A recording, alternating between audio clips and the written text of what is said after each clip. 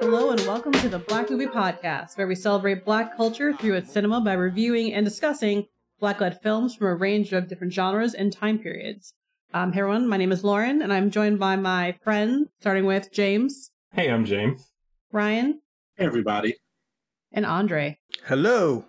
Today's movie selection is the incredible Berry Gordy's The Last Dragon, released in 1985, starring one-word wonders Taimak and Vanity, plus the amazing Julius J. Carey III, which is actually the first historical throwback film in this podcast series so far, and also a beloved Kung Fu blaxploitation cult classic.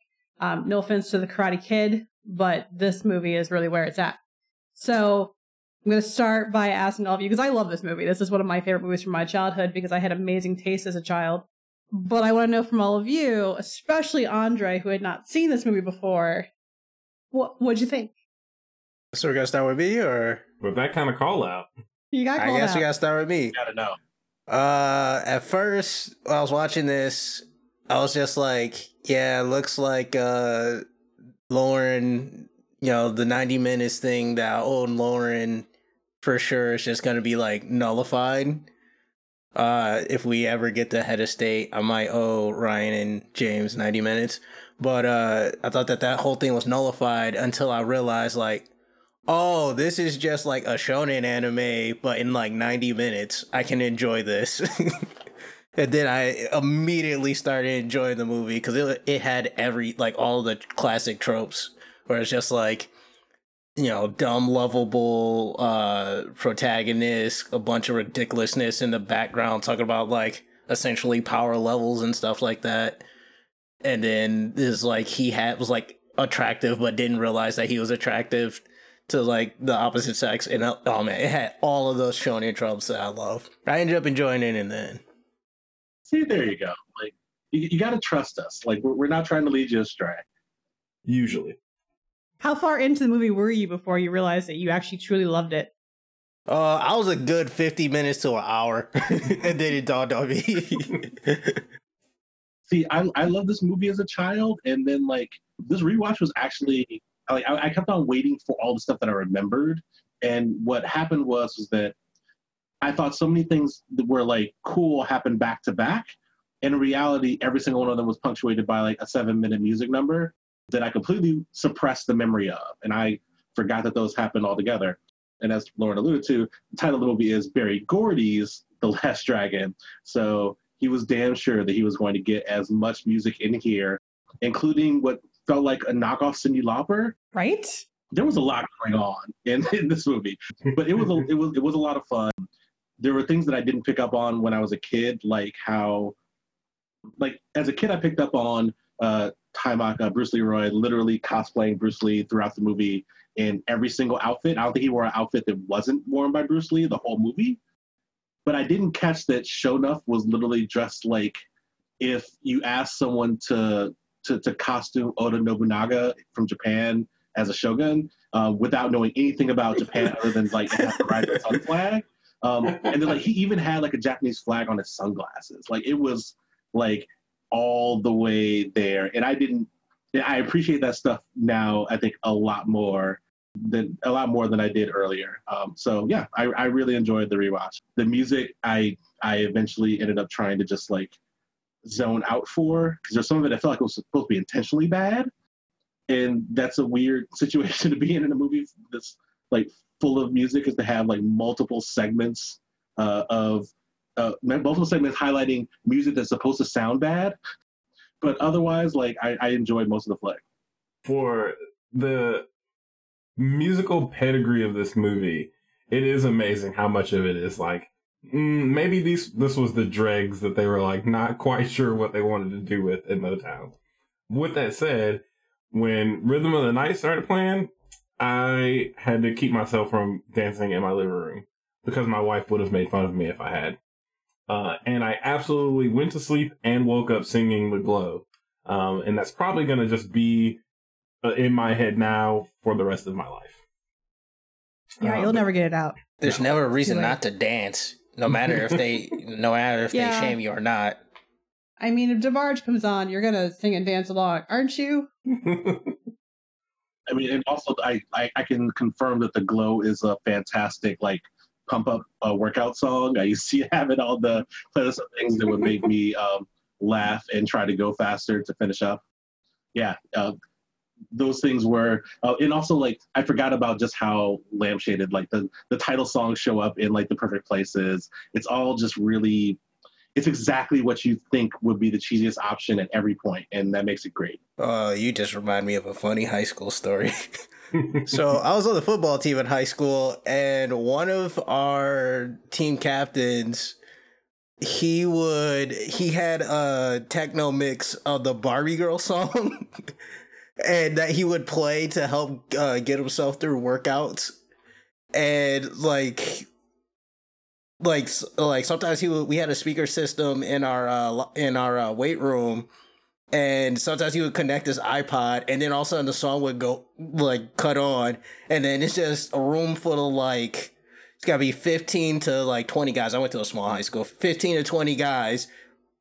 All of them stop except for one, who just starts dancing, and then jumps onto, like, whatever workout he's doing, and just reps it out like it's nothing to him. Come on, Barbie, let's go party. Like, it was funny every time. This isn't the first time I've seen this movie, but it's been a long time since I've seen it. I saw it first in college, in my undergrad. I had never heard of it before, which is surprising because I love kung fu movies. And I saw it for the first time then. I was like, that movie was crazy and ridiculous. And this is the first time I really watched it and like thought about what was happening.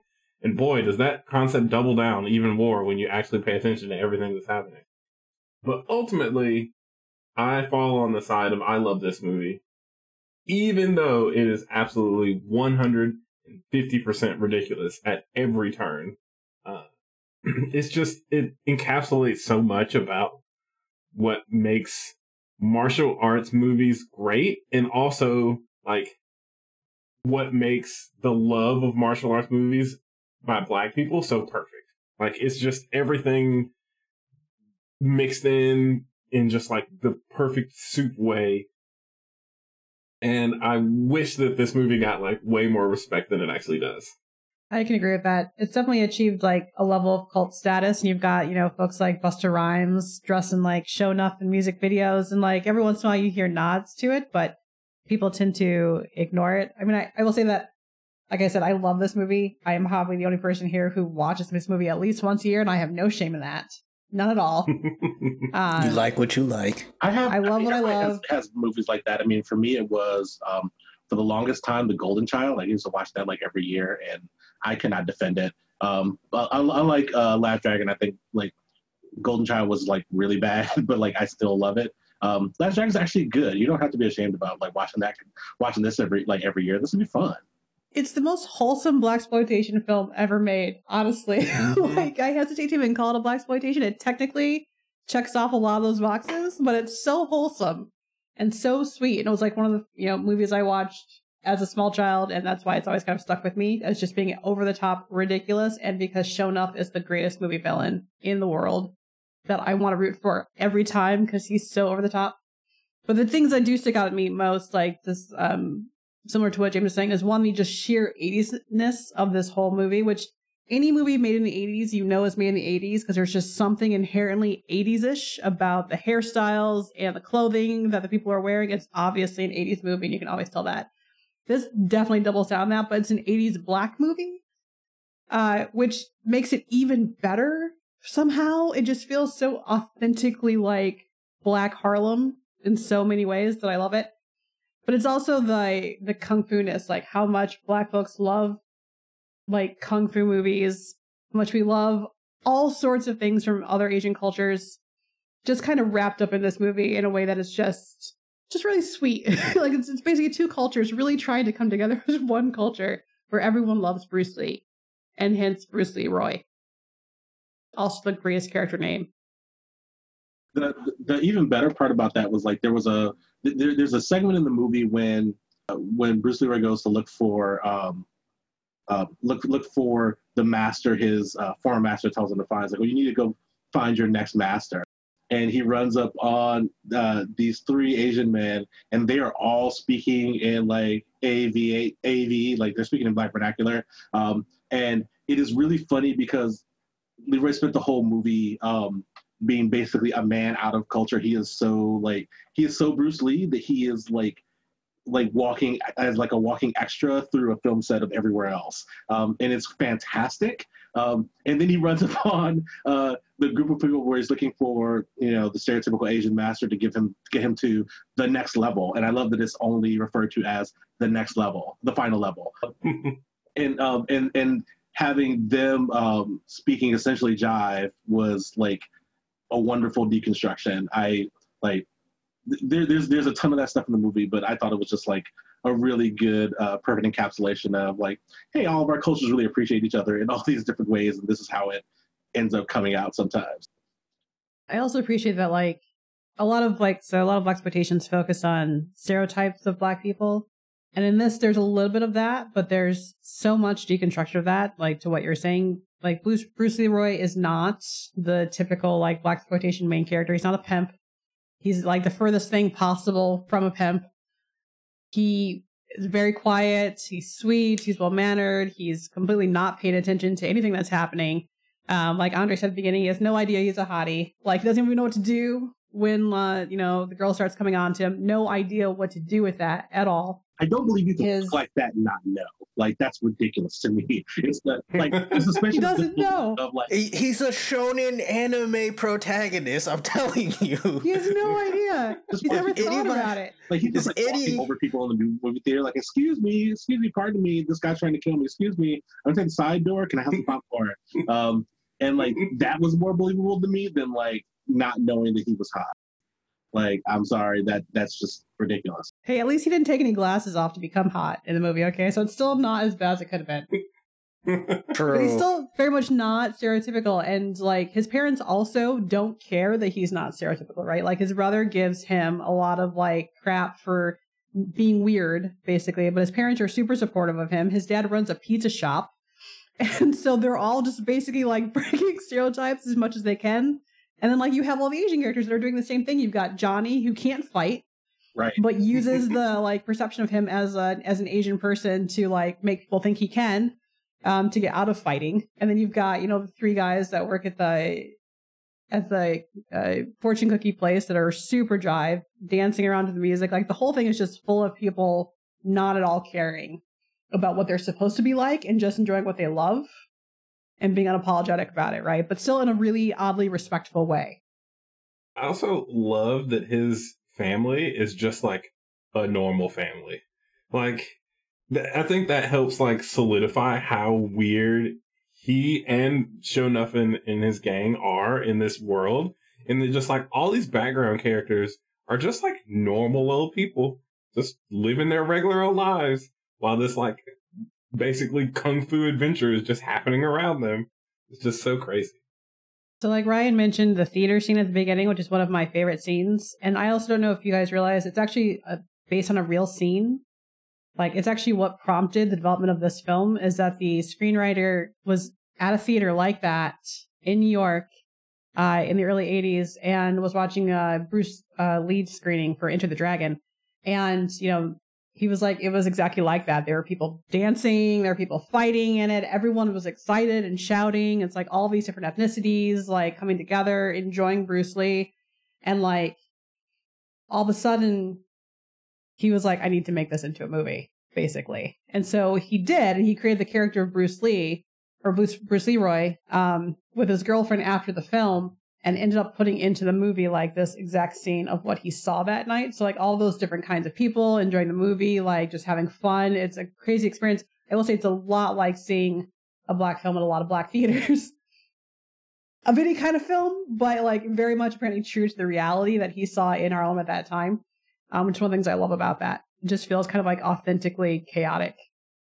Yeah, it also reminded me of comic book movies when those open.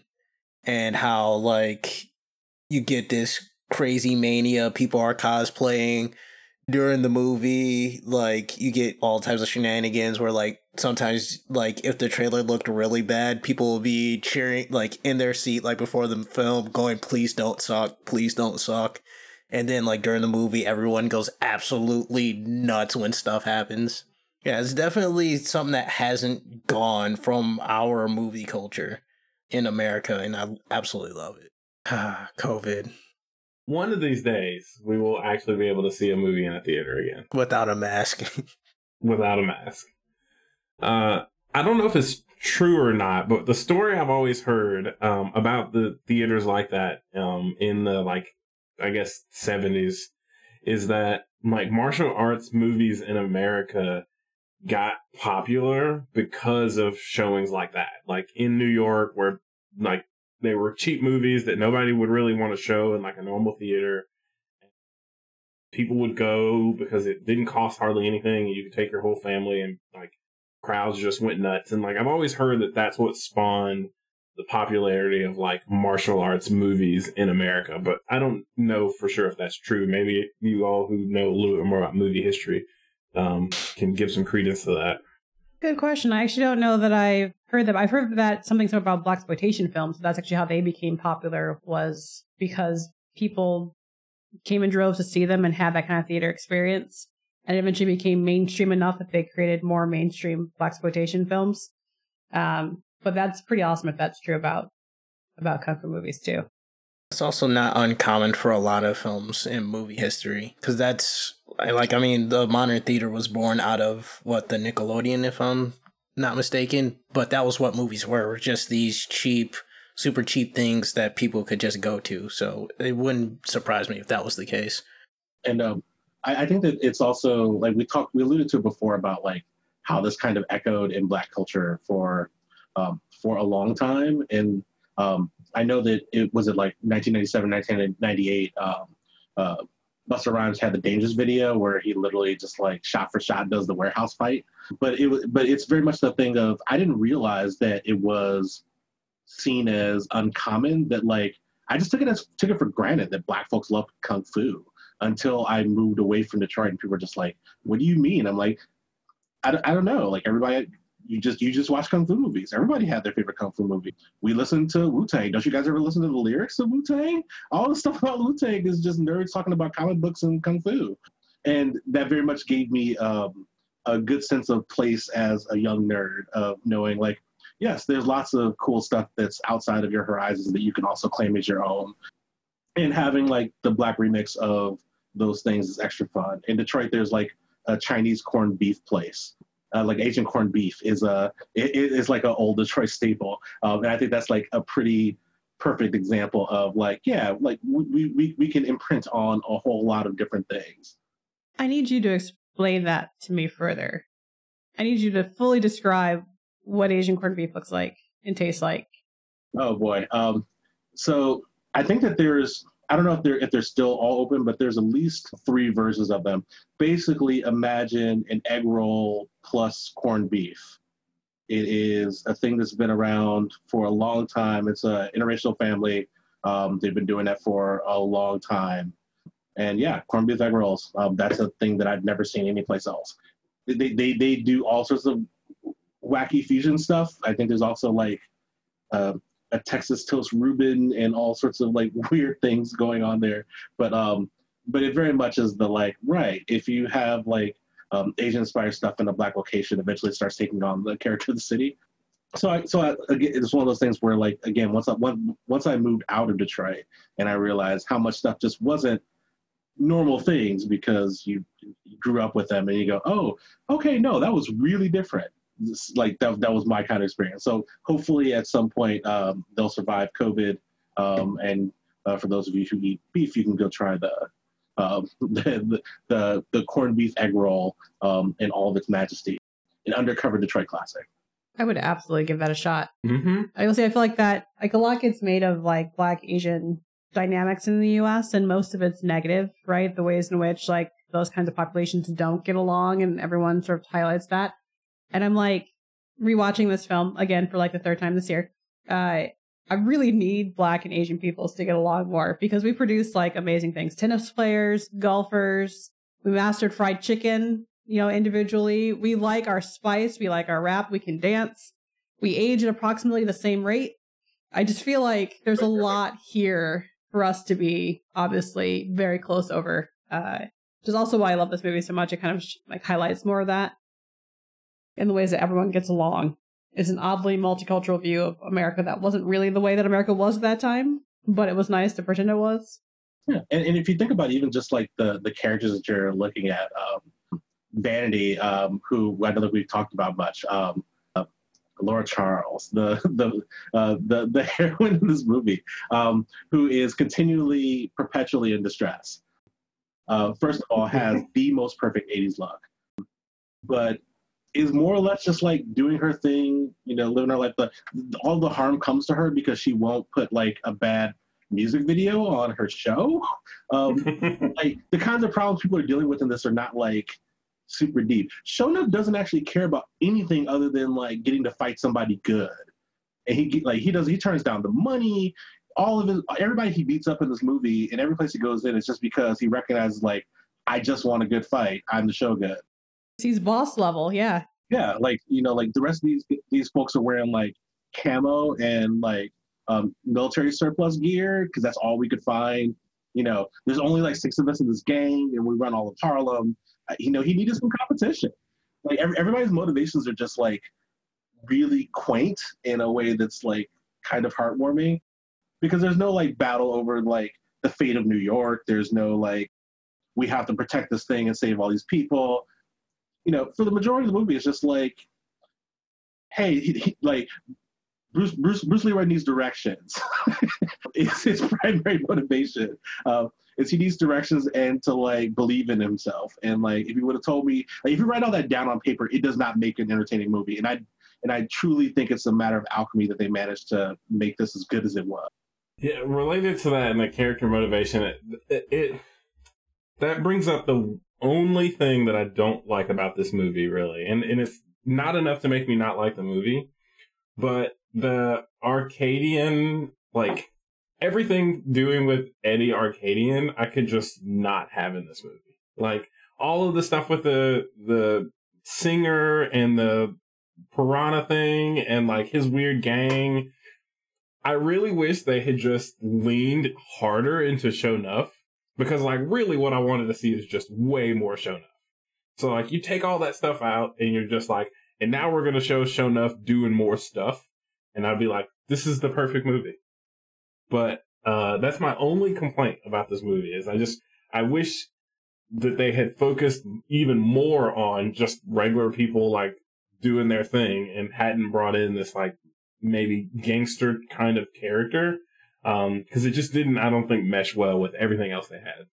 But how is he going to get the girl if there are no gangsters there to save her from? Well, he could save her from Shonuff. Shonuff would have absolutely taken her hostage to get a good fight. But I mean, still, it was the inciting... Well, it was not the inciting incident, but it was how they met, too. So it was just like, oh, I saved you from these random gangster guys. Now, this relationship is a thing that we're building towards throughout the movie. So a lot of ways it felt like just arbitrary, which I totally understand what you're saying in that regard. But he's like, I could just go with it, turn the brain off for a little bit. Just like, okay, this is a thing that we have going on. Let's do it. I mean, I do think that Eddie definitely is the only person that has any real motivations, even if they're kind of silly, right? To become rich and famous through his girlfriend. And I think the only purpose that he serves is introducing us to his girlfriend, who is actually one of my favorite things about this movie, the Cyndi Lauper wannabe with a heart of gold and all this gook in her hair. And rewatching it this week, I was like, honestly, her Dirty Book song probably would have been a huge hit in the 80s. Like, let's be honest. It would have been a huge hit in the 80s. I'm fairly sure that Berry Gordy tried to turn her into his Cyndi Lauper, and she didn't want to. That would make a lot of sense. Yeah, I could see that. Which is, yeah, it's kind of actually, like a sad misconnection. And like I know that I don't know whether like how many movies Vanity made before this, although like her movie career was a lot of just Purple Rain, I think, was the big one. Right. But like this was Timac's first movie, and that shows in a bunch of ways, but it's super endearing. Like yeah, like everything kind of came together in that way. I really just enjoyed that, like being able, like, because the naivete was so important to him as a character, that him being, you know, like relatively new as an actor, actually made it really easy for it to come through. Yeah, they wanted to originally hire Billy Blanks for that role. And he was closer to what the screenwriter had envisioned when he like imagined, you know, who Leroy was to begin with. And it's honestly just weird for me to think about Billy Blanks in that role, because I do think it's the pure innocent wholesomeness of Taimak makes that like character more iconic and really fits in, and counterbalances the super cheesy evilness of Sho'nuff and of Eddie Arcadian, right? Like they're so over the top villainous and he's so over the top innocent. You kind of have to have both of those together. Then you have Laura Charles, who's just weirdly cynical and like streetwise, but also weirdly vapid. It just makes her like the perfect 80s heroine, I guess. And then you have his little brother, who is just like an over the top wannabe streetwise kid. Even though we all know that his parents run a pizza parlor, and there's really nothing really that street about him. So they all kind of fit well together. But I think it would be weird to see someone else in that role. I was looking through like who all auditioned for this, because that's always like a fun recast game. And I don't know whether all these are true, but I know IMDb was saying that like Wesley Snipes auditioned and lobbied to try to be Leroy, that Denzel Washington auditioned for both Leroy and Sho'nuff. And I'm so glad that didn't happen, actually. Because I'm just trying to imagine like the Sho'nuff soliloquy. Like Sho'nuff just looking at the camera, giving like the serious speech about how like all they have left is the two of them in this fight. I'm very glad that actually didn't happen. Did you all catch like the cameo though? That was a very young William H. Macy in the studio. I did, and it was weird. Oh yeah. Which I do think elevates this film a little higher. It can't be that bad. William H. Macy was in it. I honestly thought he was going to be in more of the movie when he showed up, and then he just wasn't. I know. It just became a thing that you expect to see him come back again, and he never comes back again. His character just sort of disappears. He has one purpose: to let you know that Eddie Arcadian is a serious dude, in case you weren't sure by the piranha tank. And then he disappears. And that just made me want to watch Mystery Men, seeing him in that movie. I just immediately was just thinking about that. It's like, oh, such a fun movie, Mystery Men. One of the things that really gets focused on in this kind of movie is like the action sequences. And we actually haven't talked about that at all. Like, we've talked about how much we love Kung Fu as individuals and as general people. But I want to talk a little bit about the action sequences here, because the movie starts off with just a close-up shot of Bruce Leroy practicing, basically, right? And throughout the film, there are these little moments interspersed between the musical vignettes, which I agree are mostly terrible and also very 80s. But there's all these little like fight scenes where you get to see him doing something or not doing something. Any particular takeaways as to like the effects of those fight scenes throughout this film? Does it feel like a real Kung Fu film, right? I mean, I like them. I will say that for a Kung Fu film, there aren't that many of them, which is particularly interesting. Like, I mean, there's the opening, he fights the gang members a couple of times, and then there's really like the set piece at the end of the movie, which I think is maybe a separate conversation. But yeah, it is a little bit surprising to me that there weren't more opportunities for Bruce Leroy to just beat dudes up. Yeah, I was okay with that. I'll let Ryan go ahead, but yeah, I was okay with that. There are a lot of breaks between the action sequences, which makes them feel like they're not as substantive. One area that I thought that the fight sequences did really well in was I enjoyed the Foley work. The sound effects were better than I was expecting for the movie, because I know that one of the things that I associate with blaxploitation is sometimes wildly out of place sound effects for things. And this wasn't the case. It was like, all right, these are like pretty well done and kind of dialed in.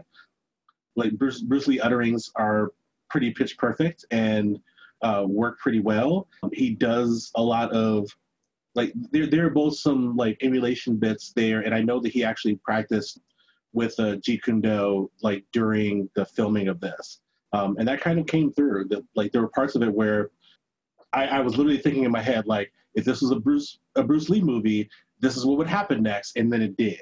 You know, like he chases everybody back into their car, and I was like, if it was Bruce Lee, he like he karate kicked he kung fu kicked the door closed, and he did, and all of those things just did the nice thing in my brain where it was just like, oh yes, this is oddly satisfying. I know what to kind of expect from some of these set pieces. One of the things that I thought was not as great as I wish it would be was the number of random people who actually know kung fu around.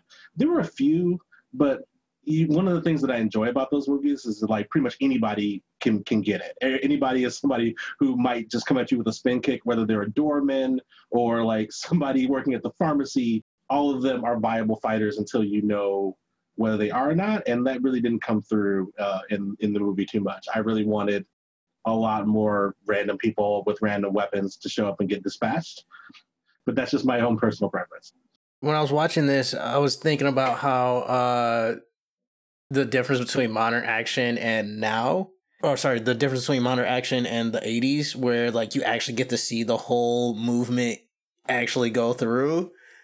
And like you don't really see that nowadays except for maybe like John Wick. And even still, John Wick has its moments where it's just cut to oblivion. But there are few. But like it also reminded me of why that's the case in a few moments, because you could tell like, oh, this person doesn't really do martial arts. Like, you see the whole movement and you can see like, oh yeah, like this person that actually does martial arts kind of took a bit of a dive here just to make sure that that person was safe. Or like, okay, no, that's a stunt man. That person's actually going with like some decent pace so that they can make it at least look good. And so that was the one thing I didn't like, was just kind of seeing that inconsistency with the action. But like, again, I could suspend it for this entire movie and still enjoy myself. The thing that I noticed though about the action, and Lauren was talking about how wholesome the movie was how little gore there was. Because typically you would expect to see, we're talking about this as a blaxploitation film, and typically you're thinking gore and all this random nudity and all this stuff, when this was just like one scene where dudes had bleeding arms, and that was it. Like no breaking of bones. Yeah, it's like no breaking of bones or anything, which is great. Which is great. That's not a complaint. Shonuff broke that guy's leg and then he bit it inexplicably. I love that scene so much. But it wasn't like an egregious, like, oh my god, his leg, his foot's turned the wrong way and stuff like that. It's just like, no, I disagree. I think you got to rewatch that scene. I think that like he was just like wrangling it around to the point where it obviously could not be attached to a person anymore, and then he just bites it for no reason. Yeah, but that's at the beginning to establish how terrible he is, and from then on, he's not nearly as bad, right? It's like the equivalent of kicking a puppy early on in a film to show how someone's a truly bad person, and then they put on their black hat and they wander away, and you never have to do any other acts of violence. I mean, because if we think about it, like Shonuff and his gang really didn't do anything to anybody until Bruce Leroy decided to try to ignore them. They were essentially just cosplayers that like everybody had a vague respect for. We don't see them doing anything or controlling any territory or shaking down any businesses. And everybody jumps down there to fight him. But as they get like, Shonuff is a king of consent. Like, he didn't, let non-combatants get hurt too often. He didn't stop his men from hitting Bruce Leroy's father and mother in the pizza place. It's kind of crazy that like it was so clean. And now that you mention it, there's one scene where with Eddie where Leroy puts him face down in the water tank, but he obviously doesn't know that there's piranhas in it, which was established in the scene earlier. And I did have that moment of like, was there a horrible piranha death that I forgot about in this movie? But he literally is like in the water long enough for like the world's shortest baptism, and then like right back out, and everybody else in the room is like super relieved. And to be fair, I think Eddie has like a reason to actually like be angry after that. I think at that point, because yeah, that was probably much more scary than Mr. Green understood at the time. But yeah, even that thing was subverted and like just kind of lampshaded. That was, yeah, thinking about it, it's really interesting how clean they're able to make it. Yeah, going back to the scene with Sho'nuff at the theater and like fighting anybody who would be willing to challenge him. One thing I just thought was, or have always thought is really interesting about this movie, is that they don't give you any setup to Sho'nuff and Leroy's relationship. It's just like, Sho'nuff is in the theater, declares himself the king, is already pissed at Bruce Leroy. Like, you don't need to know anything more. They don't attempt to be like, give you any backstory of any characters. They're just like, yeah, these two like martial arts dudes just know each other, and Sho'nuff already hates the other one. What else do you need to know? That's an excellent point. Like, I do kind of appreciate that they start off that way, and I would love to know more of the backstory. Like, did they train together? And like, this is like a weird version of Kung Fu Panda, where like, you know, the master that Leroy's training with dumps the other one because he's just not a good person, or what happens exactly? Or is it just that, like in every kind of neighborhood like this, everyone knows everybody else? And so Leroy obviously has a reputation for being, you know, Bruce Leroy, and that's a threat to, you know, the Shogun's ascendancy, basically. He needs everyone to know that he is the Shogun of Harlem and thus the master. Can't have another guy walking around being Bruce Leroy. That was like explicitly stated in that scene, though. I thought, like in the movie theaters, he mentioned him like, oh yeah, you have all these legends about you doing all this crazy stuff. I can't have that. We gotta fight. That was basically it. It was just like, okay. It's a perfect setup. What more do you want? It doesn't need to be this long, like drawn out, you know, feud over decades or anything like that. Just, you know, I'm in charge. You're a threat. Oh my god. That Let's was just fight. another moment that reinforced the fact that it's a shonen anime. You're strong. I'm gonna fight you. Okay. Like everything doesn't need to be like a horrible crusade of it doesn't have to be an Inigo Montoya, you know, revenge-driven plot. You just be like, hey, that guy sucks. This Bruce Leroy guy, he sucks, and I'm going to show you all how much he sucks. Me and my 5 closest friends are going to make him prove that I'm better than him. No, yeah, there's so much about this movie that I think it's fun. It's kind of fun examining in this way because my brain keeps trying to intersperse, like, but there was something else here, and I was like, no, there wasn't. There wasn't anything deeper. There was nothing else for you to analyze there. It's exactly as it looks. I like that you're really hoping to trick yourself to think this is honestly a really deep, profound story of some sort. It's not. I'm going to go ahead, though, and say that we should talk about things that are considered spoilers. So this is a moment for all listeners. If you haven't seen this film yet, I highly recommend it. You can find it on Amazon Prime right now. If you do not want it spoiled for you, now is the time to stop. If you're okay with spoilers or you've seen it, then you can continue on from here. But as we continue talking about like their interactions, let's talk about like the escalation. You know, the last 30 minutes of the film where everything quickly escalates. Basically, out into this like ridiculous plot that we have going forward, and Bruce Leroy is now trying to finish all of his like remaining threads, right? So he's got his crusade to fight against himself to become, you know, the last dragon, the master, reach the final level. He's got the love interest that, you know, he's pursuing. He's got the battle against his neighborhood rival and ultimate enemy, Sho'nuff, and then he's got this like random side battle with this random mobster guy that just hates him because he's protecting the girl that won't play the music video, basically. Which, when you say all that out loud, does sound really ridiculous. Much more convincing in the film.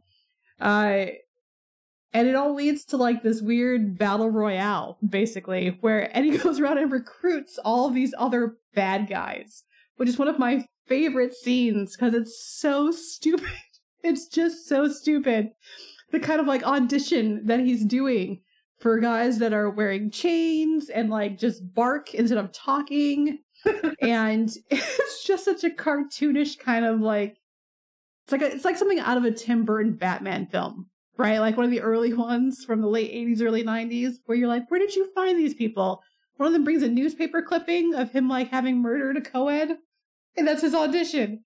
What is that? Like, I thought you just would like to see my evil CV. I brought a cover letter.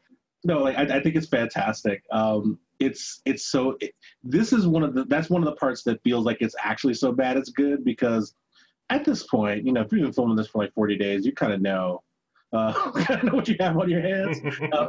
And I feel like you just eventually go like, well, how is Eddie, the guy who runs the music club thing, going to have enough thugs who were all willing to fight without guns? And so like that sequence was absolutely perfect.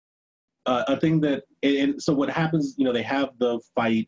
Bruce Leroy is fighting on his own. He takes out a lot of the gang himself, but he gets hemmed up, and then his students from his dojo all run in to save him.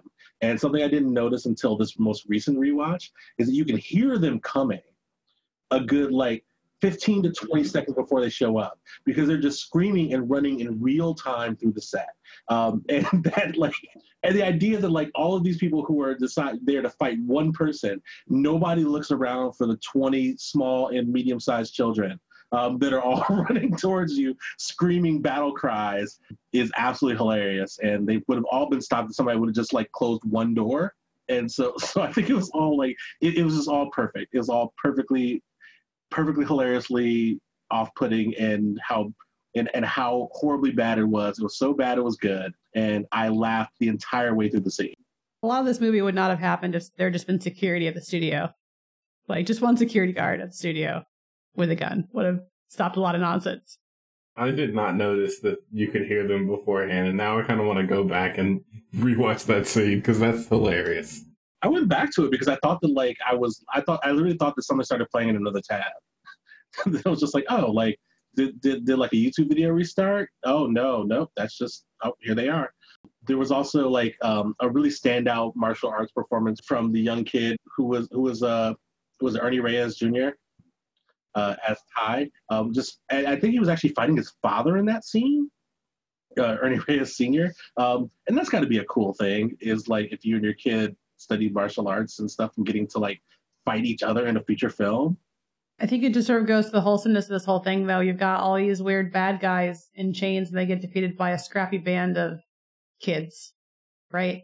While their mentor goes off in search of the boss level guys, which turn out to be Sho'nuff and Eddie Arcadian for some reason. Still there, like lurking in the shadows, watching all this in a weird, sadistic, like boxing match style thing.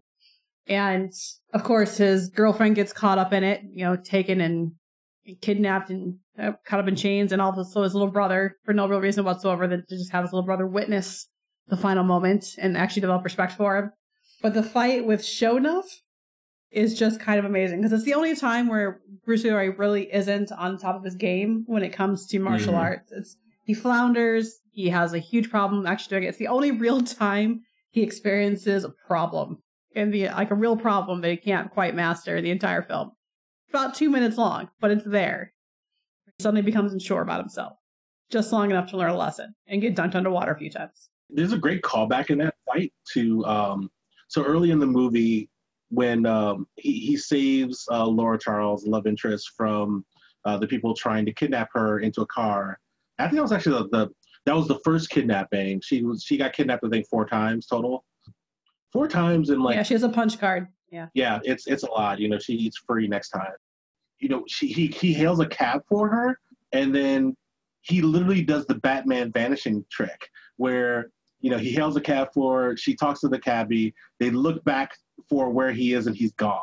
It's absolutely hilarious. And it actually gets called back during the Sho'nuff fight in the end.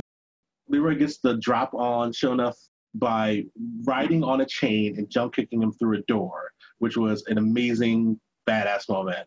And Sho'nuff literally does one of those video game death animations on the ground where he like rise and then like goes still.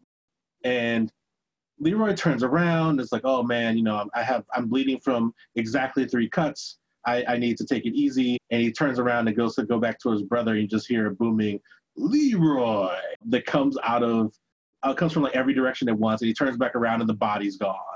And it's just like, I can disappear too. That's how high my martial arts is that I have the ability to vanish even though I just got my ass kicked. It was so good. When you use all of your items on stage one of the boss, not knowing that there's a stage 2. Absolutely. Especially great because it's not like they're in a room where there is an escape. It's just like a closet area, basically. There's no place to go, but he's gone. And then he comes back and is just imagine him sitting there going like, isn't it that annoying when I do that? That's right. Like, where'd he go? What happened? And then Shonuff comes back at him and his hands start glowing red, and you realize that he's reached his upper level. And he starts, going after Bruce Wayne. It's so hilarious to just see like these rotoscoped hands glowing bright red. And all the sparks flying from every time they hit each other. This just solidifies my headcanon that Shonuff was like that master's failed student. Because like he knows all the same tricks. And he has like an unrefined version of the glow. And it's just like, you know what? Actually, this is making a lot more sense. This is Kung Fu Panda. This is Kung Fu Panda 20 years earlier. Yeah, I think that's actually like, I now ascribe to that. It's now canon as far as this podcast is concerned. And you know what? I actually remembered the glow effects being worse than they were. It actually didn't look as bad as I thought it would. Ironically enough, I actually felt like Leroy didn't glow enough, if that makes sense. A good chunk of that fight, he was not glowing nearly at the level I expected him to glow. And but Shonuff's red glow, maybe it was just easier to get that to show up. But the sparks on hitting the little lightning streaks and everything else was just very anime. I loved it. It was like I felt like they sold the moves a little more. Everybody leaned into it a little bit more, and it didn't last a super long time, but it was really great. I would say it also brought the moment of Shonuff asking who is the master and dunking him in that water and having the early ripple effect flashbacks each time as Leroy figures out that he's the master. It was super cheesy. It was perfect. Everything you could want from an incredibly straightforward, no punches pulled story. So I was going to say, like, the whole part where, like, Shonuff is dunking him in the water and he's having these flashbacks where suddenly he's like, who is the master? Because he's been asked this question now, finally. He's been asking the question for a while. And, he's suddenly like, who is the master? People keep using the word master when I'm around. Maybe I'm the master. The fact that he goes through this whole thing knowing exactly what the viewer already has known for a while. It's at least once you figured out the whole issue with the fortune cookie company, you were like, you pretty much knew. If you weren't sure by then, it was obviously clear at that point that Leroy Green is in fact the master. But he didn't know this. So watching him discover that, and then when he comes back out of the water that last time, his face is mostly clean of blood for one thing. So he's like renewed. He looks fresher, more in control, and he's got a facial expression and a smile that's a lot more sinister than he ever actually had before. It's like a moment of him losing his innocence to some extent, when he realizes that he's actually the master. And then he grabs Shonuff's hand and just sort of like cracks it and holds it like tight. And I do wonder what that experience must have been like for Shonuff to like suddenly be like, what the hell is happening? And for that actor who was not a martial arts trained actor originally. Julius, as I recall, was an actor who trained in martial arts for the movie. So I hope that didn't hurt too much. Felt like watching like one of those cheesy Dragon Ball moments where like Goku all of a sudden just levels up in the middle of the fight and his opponent wasn't expecting it. I mean, if we want to go like 1000% anime, it is almost exactly Goku transforming into a Super Saiyan for the first time. He has the same like dumb, goofy look to the sinister, oh, actually I can like crush you with my thoughts look. He has the same glow. Like, I am convinced that the Dragon Ball creators watched this movie and was like, this is what we have to do. Yeah, the only thing it was missing was Bruce Leroy screaming and a random kind of useless character dying. To say this right here is like peak black nerd. What just happened here? Just absolutely peak black nerd. Yeah. It's great, isn't it? Yeah, it's really the best. So we're here to celebrate. Yeah, no, I love Leroy flinging out. He's the master. He defeats Shonuff, though, and then you think it's all over, but wait, there's more. Because you forgot that Eddie Arcadian is hanging out in the shadows being weird. And like every uncreative villain ever just pulls out a gun, which really could have solved this issue way earlier. Yeah, my first way earlier in the movie with the bad guys is like, wait, you're regular gangsters. Like, why don't you just have guns? And then when they introduce a gun towards the end, I'm like, oh, okay, now it's okay for them to have guns. No, they had guns when he went there to rescue. Oh, that's right. Yeah, to rescue her. He just like, that was like the one scene that there was actual blood because he threw like knives or like pins or something in their arm. There was one more actually. Like before the battle royale, one of the goons tries to actually just shoot him from the from the luxury box that they're sitting in, and Eddie stops him and it's just like, "What are you doing? You're gonna screw everything up." And like, I think at this point Eddie's cracked and like thinks this is all a show. Like, was he filming this? I have no answer as to why he responded in any of the ways that he did. But Eddie finally, pulls out his gun. He says, a gun will end, all of this martial arts foolishness. And he goes to shoot him, and Leroy's head snaps back. He goes to the ground. Everybody looks at him like, oh no, and everybody cries. The hero's fallen. We just witnessed the murder. Yeah. And Eddie comes over and like rolls him over, and everybody, and like he doesn't actually open his eyes immediately, and then he just opens his eyes and opens his mouth, and you see the bullet in his teeth. And it was just like it's a perfect thing that was like foreshadowed in like maybe the fourth line of the movie. Mm-hmm. Yeah. It's like Sho'nuff's fourth line, catches bullets with his teeth. He laughs because how ridiculous is that? Oh yeah, like it was absolutely perfect. Although like Eddie had plenty of more bullets, and he could have just been a lot more efficient with dealing with this, and the movie would have had a lot different ending. I need to know though, was the catching a bullet thing something that Leroy had actually done before, or was this fulfilling a prophecy? Like, I really do need to know if that was a practice move he had done before, or it was just a rumor and he made it real. Because for some reason, the answer to this matters to me greatly. It was a very One Punch Man moment. It's so very specific of a superpower. And I just want to know where it came from. Is it part of the glow? Or was it just a thing he managed to do? Yeah, like I'm on Team Prophecy. It has to be. Like, in what situation would timid Leroy, up until this point, ever get shot in the face? In the beginning, his master is shooting arrows at him, so I don't want to leave anything on the table here, right? Like, he's literally dodging and catching arrows at the beginning in his training. So maybe they had escalated at some point, and I just missed it. I just wanted to know if this was new or not. Maybe the pentultimate level was firearms, and we just missed it.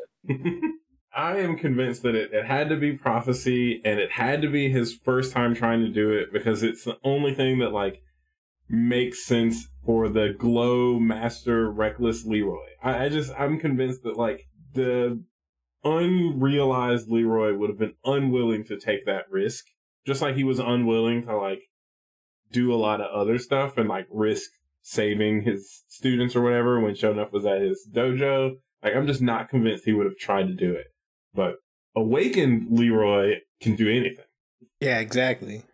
Including go to the club. I don't know, for me, I'm just sitting there thinking, like, during that whole scene, I was just sitting there thinking, it's like, you have two witnesses to murder. Now you have, once he, like, rolled over with the bullet in his mouth, like, okay, so now you have two witnesses to attempted murder. Like, this man's going to jail.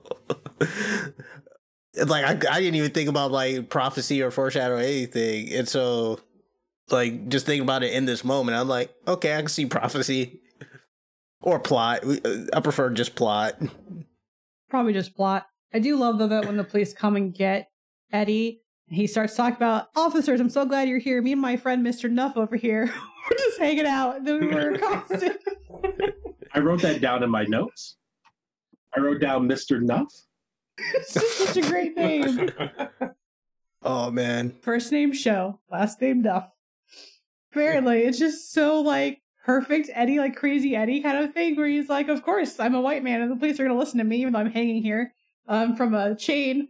But me and my good friend, Mr. Nuff, were just hanging out in this empty warehouse while these hooligans came and bothered us. Thank you for protecting us. See it? There's a shirtless black man over there, Mr. Nuff. Like, is Sho'nuff his government name? The Shogun of Harlem is actually his nickname, and like but Shonuff is exactly who he seems to be. Well, actually, his real name is Clarence, and Clarence's parents have a real good marriage. God. Wow. I hope that's true. I hope that's backstory. I'm just going to assume if that's how that is for Shonuff. I want Shonuff's parents to be exactly like the Greens. Except they have I don't know, a sushi restaurant or something, because he is really into Japanese culture in particular. Like, he did have the Japan shades. So, I'd like to think his parents were actually sushi chefs. One other point about Shonuff that I think is immaculate, and I love that they spent the money for it, is that every single time you see him, he has a different costume on. And it's all of them are excellent. And they took the time to be okay, this scene you have this costume, and this scene you have basically the same costume, but it's completely different components. It's so great. What do you think he did for a living, Shonuff, to afford those costumes? He was the Shogun. Does that come with a salary? Is it a salaried position being the Shogun? I mean, you beat up enough dudes, they'll start paying you to not. Because those costumes were not cheap. Yeah, maybe somebody paid tribute. I have no clue how the Shogun of Harlem is supposed to work. Are there Shoguns of the other boroughs? There's so many questions left unanswered. Is there a Shogun of 8 Mile? Let's keep it local. Does anyone want to claim that? It seemed like you could just walk in and claim that role. So if any of y'all are interested, I guess you could just say, I'm the Shogun of 8 Mile, and we could just call that good. I also just keep getting hung up on how few people he had. I feel like if you're a Shogun, you should have Shoguns have armies. Shonuff had maybe 8 people. Yeah, but each one of them had the strength of 10 men, Ryan. You don't need an army when you have a small group of elite assassins. Isn't a legion 2 people to 1,000 too? It's a small army technically. Right. Maybe we should work to wrap in this one up. So you can put on your soft white Bruce Lee, get up and wander into the club. And as you do so, what is your final thoughts on this particular classic of a film? Where do you get those flowers from? Good question. I want to know how he knew there was a white party going on and why there's always a white party. Extra black. I don't have that many white clothes. So it was such a black thing to do. I'm like, of course you're having a white party at the end of this. Just been kidnapped. Let's stop and have a white party. Ryan, what about you? Final thoughts. My final thoughts are that it's really cool to see a movie where you get to have a character who really digs into another culture wholeheartedly, and everybody kind of just goes with it. I am still grateful to Last Dragon for that, and for making it so that Black nerds can have these kind of conversations on buses about who would win in a fight, Bruce Leroy versus Shaft, that have happened since time immemorial. And I think The Last Dragon forgive me a little bit of that joy back. We know that Shaft would have just shot Bruce Leroy and moved on, right? Absolutely. Okay, good. James. That's a 3-minute vignette at best. It really is. James, what about you? This movie is great. Talking through it actually makes me like it more, because it's so good. And the care and appreciation for Asian culture comes through so much in everything about the making of this movie. And even, I've said before that I saw this movie for the first time in college, but it's is everything that was my being in high school. Just the love of martial arts and this whole thing, that it's really just a spot on movie, in my opinion, for a whole generation of people. Andre, do you have something more you wanted to say? Yeah. So, I was sitting back watching this. I was just this is just a fun movie. I think we really, especially nowadays, we really undervalued that movie where you can just sit down for 90 minutes or so and just turn your brain off and just enjoy the content for what it is. And this was just that. It's as soon as you catch on to it, it's just fun and enjoyable. And I don't know. I wish more movies would just lean into that, but feels like everything is more serious these days. So it's very rare to get a movie like this that's just fun. I agree with all that. For me, this is just a really fun, wholesome, entertaining, doesn't take itself too seriously kind of movie.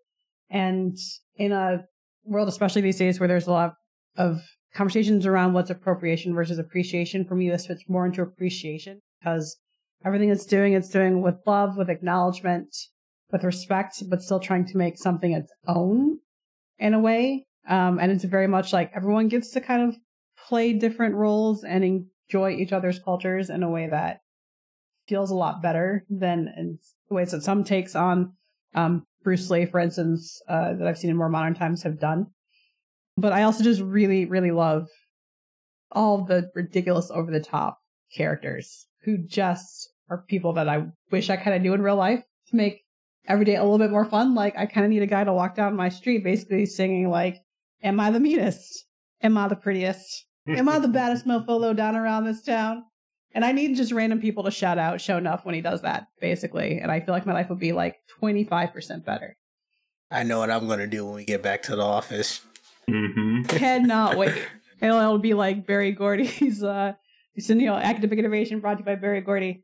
And I do think that we should think, because I think this is the only film that Berry Gordy actually produced and put his name on. So he obviously knew he had something here, and good for him. I think the rest of us do too. So, to wrap up, thank you guys for that conversation. This was awesome. This movie is available on Amazon Prime as of the time of this recording. So if you have not seen it, I highly recommend that you go check it out. Purchase it to keep, because you will want to keep rewatching it every so often. I do recommend a watching schedule of approximately every 7 months. Just enough time to get the glow out of your head, and then you can get it back in, right? The next movie we're going to watch is Akeelah and the Bee. So again, very different departure from what we just saw, but that'll be the next movie in a couple weeks. So thanks all. Thank you for listening to the Black Movie Podcast. Our show is edited by Mike Knight. Our theme song is by Chris Negro Justice Brown, and our logo was created by Savannah Alexander. Even if you never heard of me, just know I murder beats. Leave all these kids with third degrees. Evidence is empirically laid out in front for you to see. I found the Trinity, good people, weed, and memories. These are the only things I need.